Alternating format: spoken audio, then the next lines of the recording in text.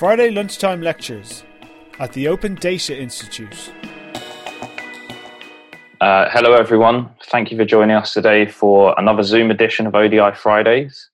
My name is James and I'm a consultant at the Open Data Institute, and today we are joined by my wonderful colleague Renate Samson, who is our Senior Policy Advisor at the ODI, and Renate is going to be presenting the lunchtime lecture. We'll be talking about the About Data, About Us projects, which is a joint collaboration between the ODI, the Royal Society for the Encouragement of Arts, Manufactures and Commerce, and Luminate. The project explored what people think and feel about data rights and data ownership. And today we'll hear more about that work, what people want to see and happen next, and learn about the different types of data about us. Before handing over to Renate, can I just ask that all participants please turn off their microphones and cameras during the presentation.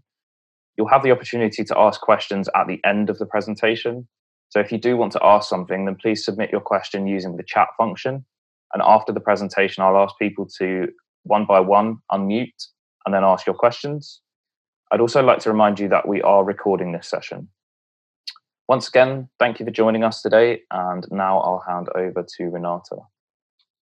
Thank you, James.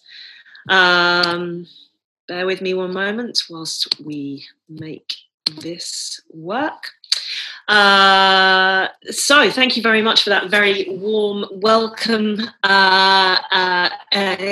James, you've touched upon almost every one of my slides in a very brief space of time. So I think you all now know a little bit about what's coming up. So I'm Renate Samson. I'm Senior Policy Advisor at the Open Data Institute. And as James said, this About Data, About Us project is a project that ran last year with in conjunction with the RSA, the Royal Society of Arts, and with Luminate. And it was about talking about data rights, and about data ownership. Bear with me one moment. So what did we do? Well, last year, we ran 2 focus groups and 1 workshop with 47 people, a small group of people with a range of ages, ethnicities, abilities, and socioeconomic backgrounds and political leanings. The only question that they were asked to be randomly selected to participate with us was, do you think the internet is a positive thing? What we actually found in the groups was that the range of engagement and knowledge was broad, but what was completely fascinating is that everybody had an opinion. So we asked them specifically about ideas about rights and responsibilities and ownership and control. Now, these seem fairly straightforward, or at least we thought that they might be areas that may be complicated to get our heads around. But what we actually found was immediately, straight out of the blocks, everybody had something to say. And you'll see here that there's a couple of examples of comments that were made directly to us with regards to ownership and control. The point of, we only own data when it's within ourselves, and as soon as you reveal it, you don't own it, actually seemed to be prevalent amongst the majority of the groups that we spoke to. Those that said at the start of the session, I think I own my data, by the end of the session felt very much that they didn't feel they owned their data any longer, mainly because of the conversations that were had around the table with people expressing views such as ownership is a myth, it's a woolly concept, how can you own something that isn't yours? And as soon as it's out there, it's gone. Now, these are really interesting points. We started with the idea that most of us talk about data as my data, data about me. And yet actually data tends to be, as the title of the work suggests, about us.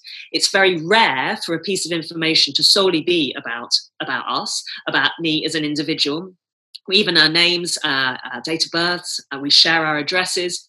These are pieces of information that are often about other people as well. And predominantly we make decisions about the sharing of data about us when we're making decisions about the others. So, for example, if we share a photograph online, it may not just solely be about me as an individual. If I share contents of my mobile device, that also is about other people as well. Predominantly, is data about us is about us and others. And that idea was demonstrated very strongly by the groups that we spoke to. It wasn't us suggesting that this was something we needed to think about. They told us very, very clearly. So the idea of ownership as well was challenged very strongly by some in the group. One gentleman suggested to us that even the things that he buys online, such as music or video games, are never his. He may pay money for them, but he's effectively just borrowing them for a period of time. He doesn't actually own it. And so the idea, therefore, that we could buy and sell data about us, which is something that some are suggesting is the next stage of things, was very deeply challenged. Rights and responsibilities, however, seem to be something that the people that we spoke with were very pro.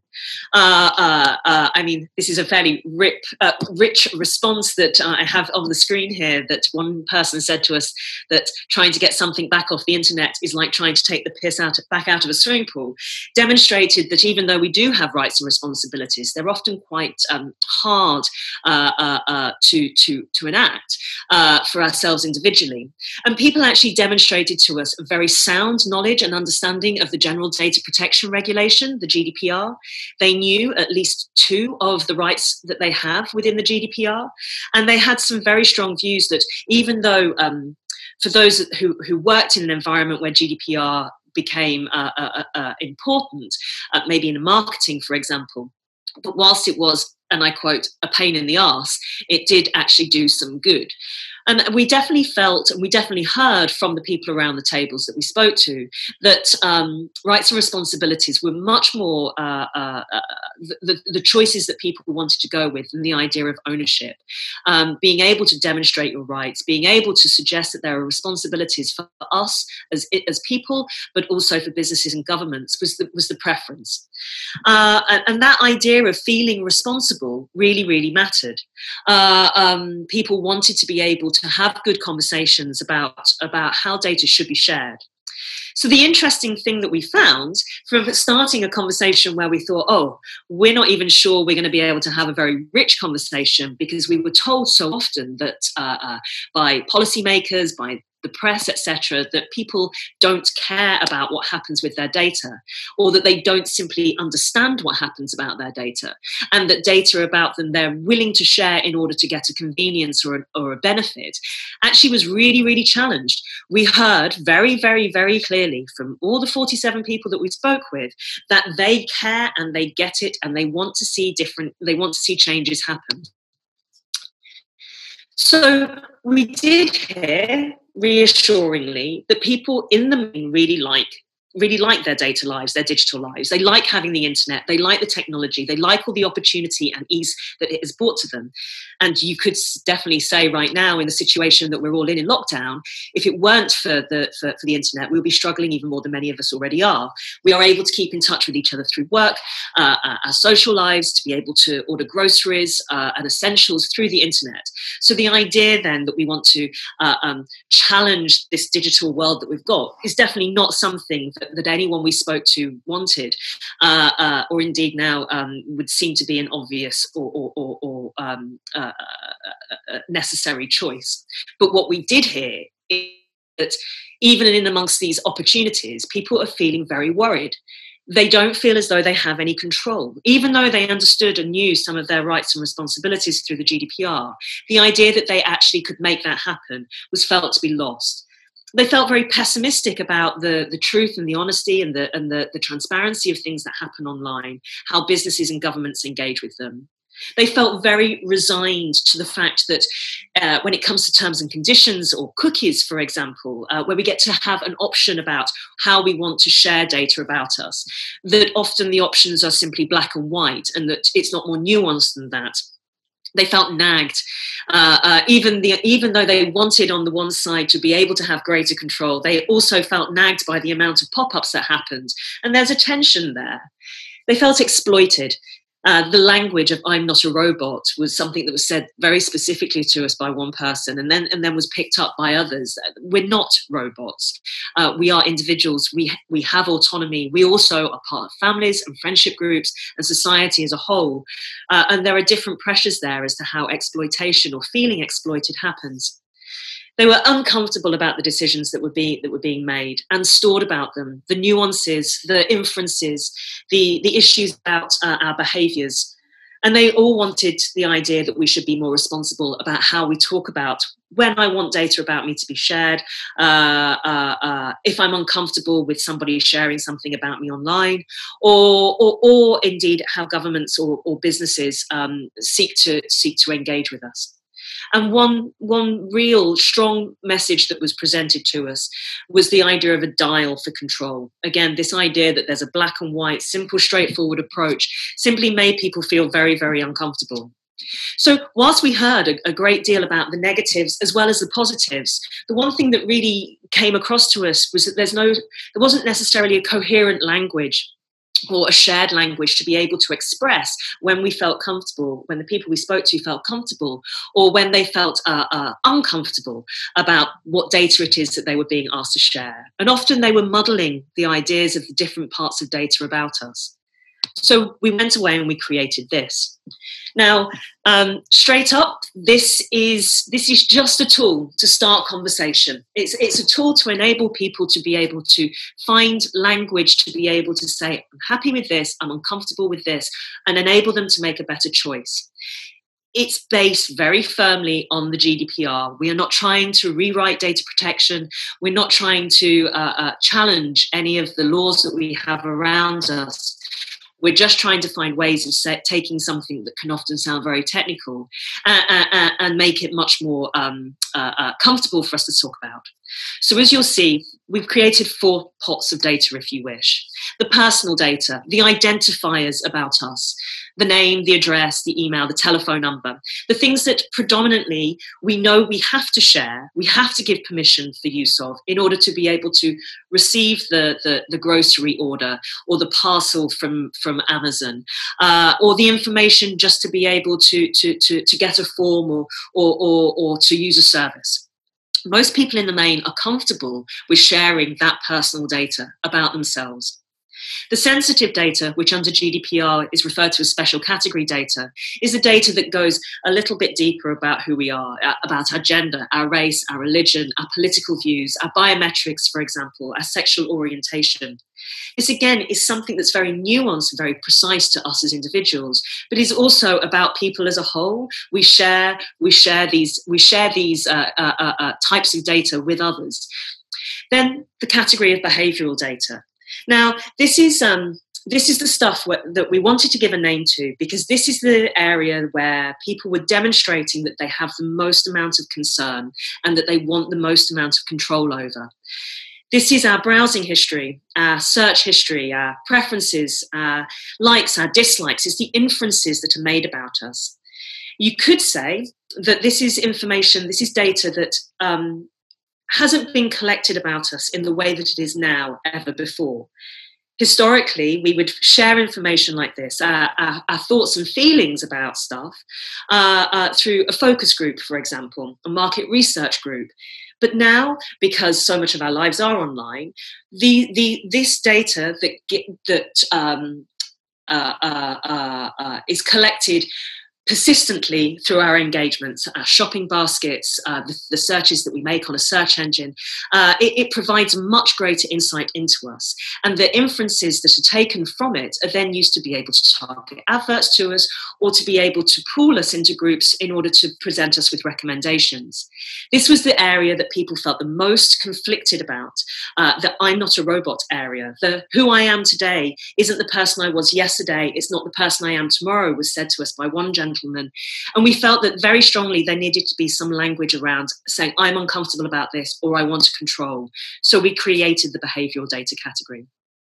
The final category, the societal data, is the data that's historically, traditionally been collected about all of us. It's census data, demographics, travel patterns. It's about us as individuals, but predominantly it's about us as society. It's not, in the main, used to pick us out as individuals out of a crowd. And we felt that there was a real need to be able to explain and find language as well about that data, because when we discussed with the people that we chatted with, they were busy mixing up the stuff that they felt very nervous about sharing and didn't have the language to be able to say, well, actually, I'm really happy with you knowing that about me, as long as you don't re-identify me, was what we heard. Right now, with regards to the coronavirus situation, the COVID-19 situation we find ourselves in, the need to understand the difference between behavioural and societal data and the nuances between those are really, really important if we're going to start to use some of the applications that are being discussed right now, if we're going to start to be able to talk about what we're comfortable sharing about us as individuals that help society, or where we feel as though the balance isn't quite right.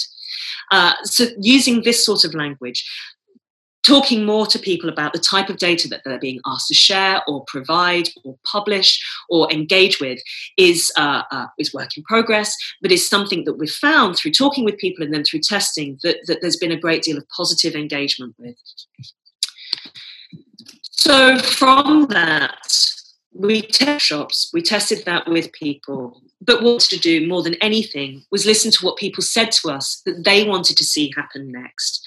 This wasn't about us, the three organisations saying this is what's what. We wanted to hear what people had to say. And so what we found was, and which is detailed very clearly in the reports, is that people want to have greater honesty and transparency. They want to know much more clearly from governments and from organisations and businesses, why is data being asked for? How long is it going to be held for? For what purpose? Who's going to see it, use it, share it? For what benefit? This idea of benefit was really very important. We're told often this is for your benefit, but actually people around the table that we spoke with wanted to know who determined that it was for our benefit and why, and that they very clearly wanted to have that explained to them so that they could make their own decision about whether it was something they wanted to participate in. We found that people want agency and control. We were told very clearly, I want to opt into services. I don't want to have to opt out of them. I want to be asked permission. I want to have direct engagement and explanations. Don't just assume or presume that I'm happy to share, because I might not be. And how do I know if you don't tell me the information? They wanted, even though there is a contradiction here, whilst they felt a little bit nagged, they did also want that idea of flagging, of signposting, of friction in a service. We heard someone say to us very clearly, why am I always asked if I'm sure I want to delete something? Why aren't I asked if I'm sure I want to upload something? And that's a really interesting point. We have very different engagements with these things, and the idea of having a moment, even if one time it's irritating, another time it might be of a benefit to us, to stop and pause and have a think before we share. We heard about compliance and enforceability. There was a very strong idea that people felt aggrieved that data about them may be being sold, and they wanted an end to that. The rights and responsibilities. It was said to us we want to see some light touch regulation, that we all have responsibilities, people, government and business, that transparency, clarity, honesty and responsibility is critical, and they want to see better behaviour from business. And with regards to context and fairness, we heard an awful lot about the idea of automated decision making. This thing, going back to the behavioural data point of view, that we want to know when that's happening to us, and we want to be able to decide whether or not we want to be part of that. Sometimes, yes, we really do want an organisation to say, we know all of this about you, and we think you might be interested in this pair of shoes, or this holiday, or this wallpaper. But other times, we actually we want to figure it out for ourselves. We don't want it, we heard, to be a broad sweep that this is just the way it is. So the overall thing we took away from this is that context and nuance matter. As we said, we heard people say, I'm not a robot, or who I am today isn't who I was yesterday, it's not who I am tomorrow. Just because I like Nike trainers right now, I might change my mind. I might like Puma tomorrow. That idea of being able to change our mind was absolutely critical. And this is kind of the hard part of this work and of our digital lives, is that there is no one size fits all. Everybody we spoke to had a very different engagement with the online world and with data about them. They made decisions in one breath that in the next breath they felt differently about. And I think it's very important, and we think it's very important to demonstrate that that's not a bad thing. That is life. We make decisions based on our environment, on the moment, on the time of day, on what we're listening to, what we're seeing, who's talking to us, how we may be feeling emotionally. Right now, with the current pandemic, our emotions are all over the place. And so the decisions we'll be making will be based on a moment in time.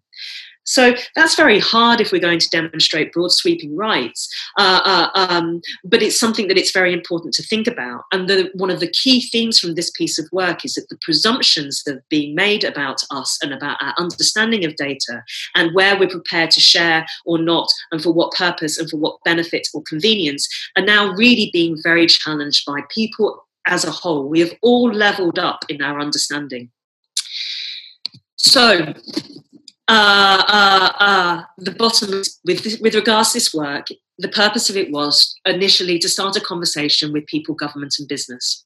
We listened, we heard, as I've demonstrated, that people really get it, that they've all got a very strong opinion. They all want to see certain things happen next, and they want governments and businesses to keep improving. And that they were very clear, it's not about owning data, but it's about having strong rights about data.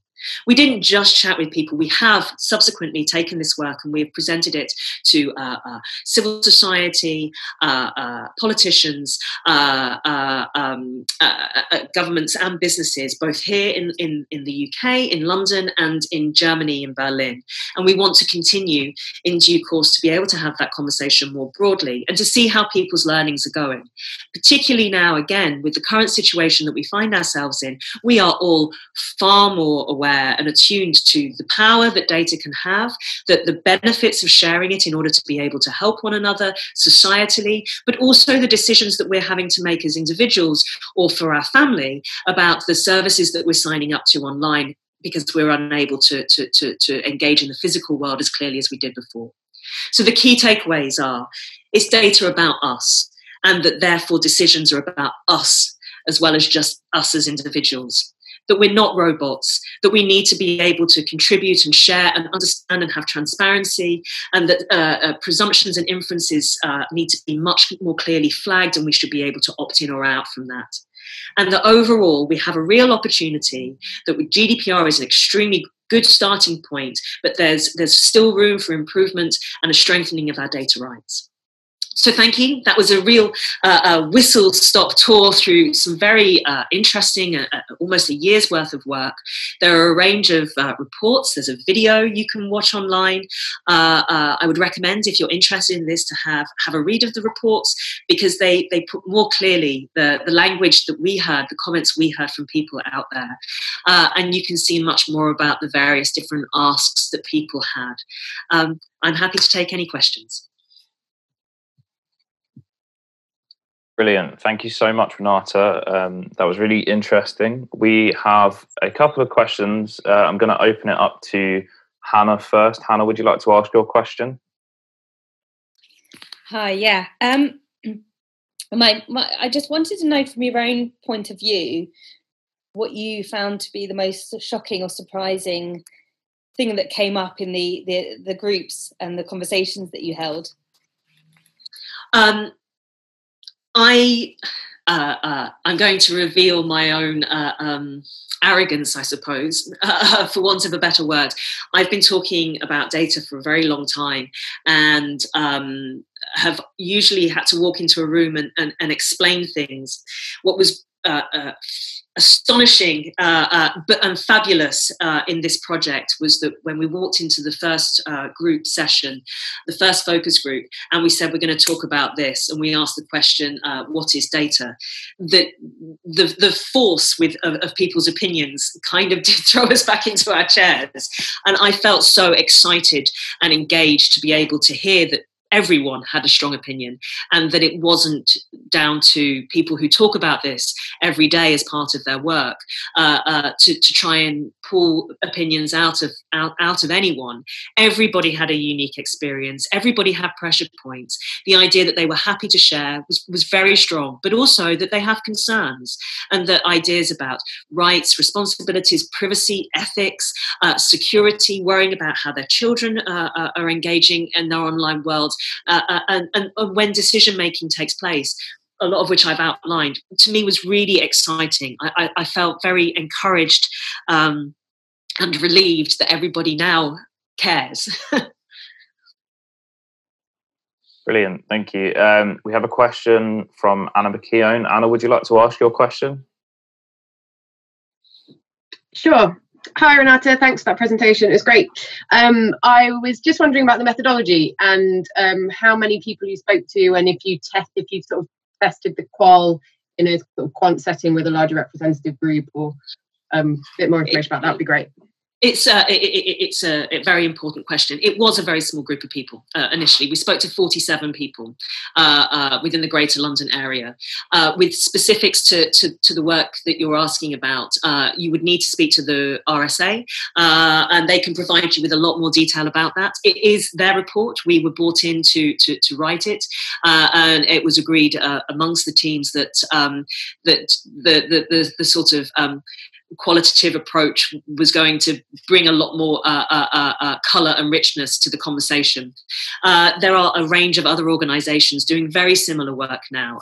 The Centre for Data Ethics and Innovation, DCMS, Ada Lovelace Institute. There are a range of others that are doing similar stuff, but we're really pleased that even though we only spoke to a small group of people, we were able to kickstart a lot of this chat and this idea that people get it, which really hadn't been being promoted, I didn't feel so clearly beforehand. We were still seeing lots and lots of quantitative studies, saying things like 75% of people are really happy to share data about them for this, and 65% of them are worried about the privacy angle. What we've demonstrated through chat, even with a small group, is that the context and nuance element is so much more abstract, but actually so important to interrogate further. So for specifics, chat with the RSA, who would be happy to talk with you. But more generally, this really was very much a start of something as opposed to a definitive. Thank you for the question, though. Great. And I think there's just one more question, which is from me.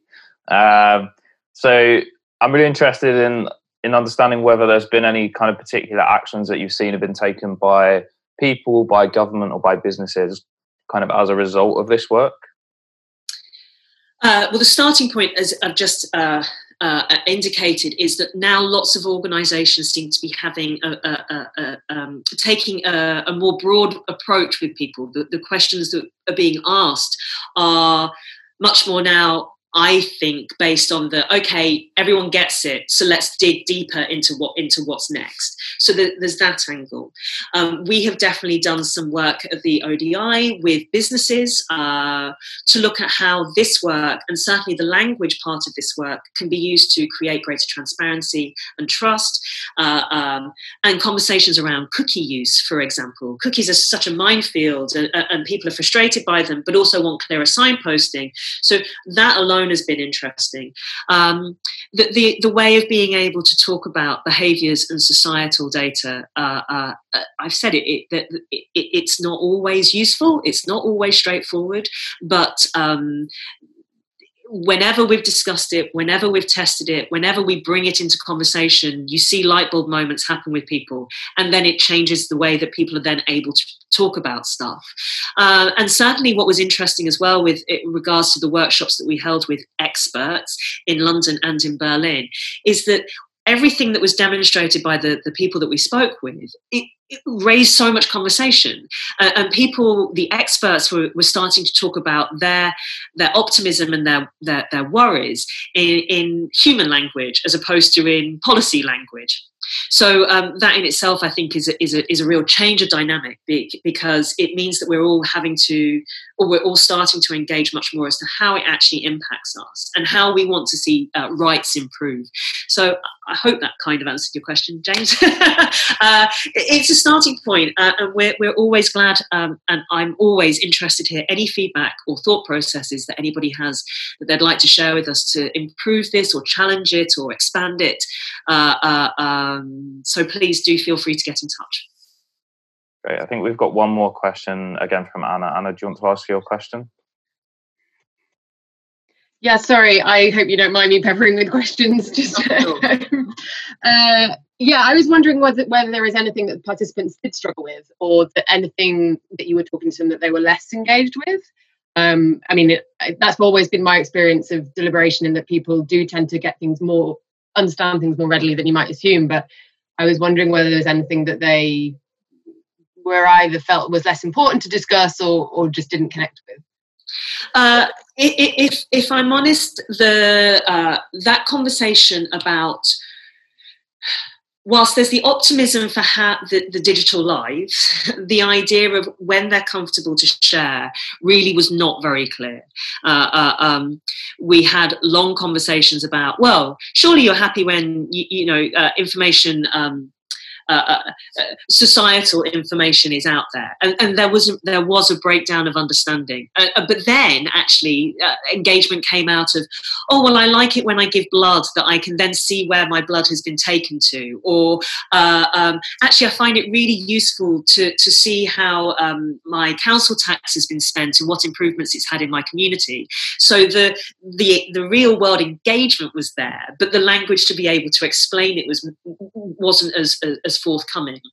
There was that. There was also, and I don't know if this really is specific to your question, but what was clear is that I think, just as we do in our physical lives, we often think that everybody sees the world the same way as we do. And we heard very clearly that everybody has very different engagement online. And what was then fascinating from that was that those that struggled with certain ideas were then challenged within the group, and then learning was shared amongst the group. So you would hear someone say, I genuinely don't care, I'm an open book, do whatever, I'm happy to share anything about me, but then would give a very specific story about, oh, but there was this one time when this happened and I really didn't like it. And you heard the rest of the group, some other members rather of the group, say, oh, well, there are ways that you can deal with that. You should try this program or this service, or do you have a VPN? Are you aware of Google DuckDuckGo as an alternative? And so the opportunity is, I feel, is that if we all are able to engage and listen to one another more, we're all teaching each other all the time. Sorry, that's not specific to your question, but I thought it was an interesting insight. Great. And another question from Andrea. Andrea, do you want to ask your question? Certainly. Thank you for the presentation. So I guess my question, and perhaps when I look through the reports, I can get a better sense of this, but off the top of your head, what is your sense about what our knowledge gaps are in this area? And I have a particular interest in underserved communities of color. And, I'm calling from the United States. And what I'm hearing, I don't know to what extent your folks are just so forward on this because you guys in general are ahead of us and compared to the United States, or I'm also wondering if it was the sample that was taken. But so I guess to that specifically, and then just generally, what questions do you still have, or what are you trying to figure out? Thank you.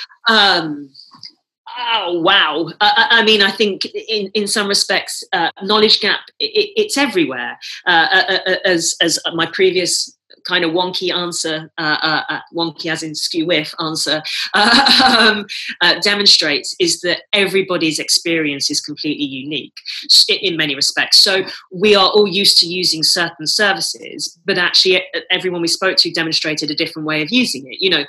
For example, the way one person uses Facebook differed to how another person uses Facebook, I'll stick with that. It's a good example.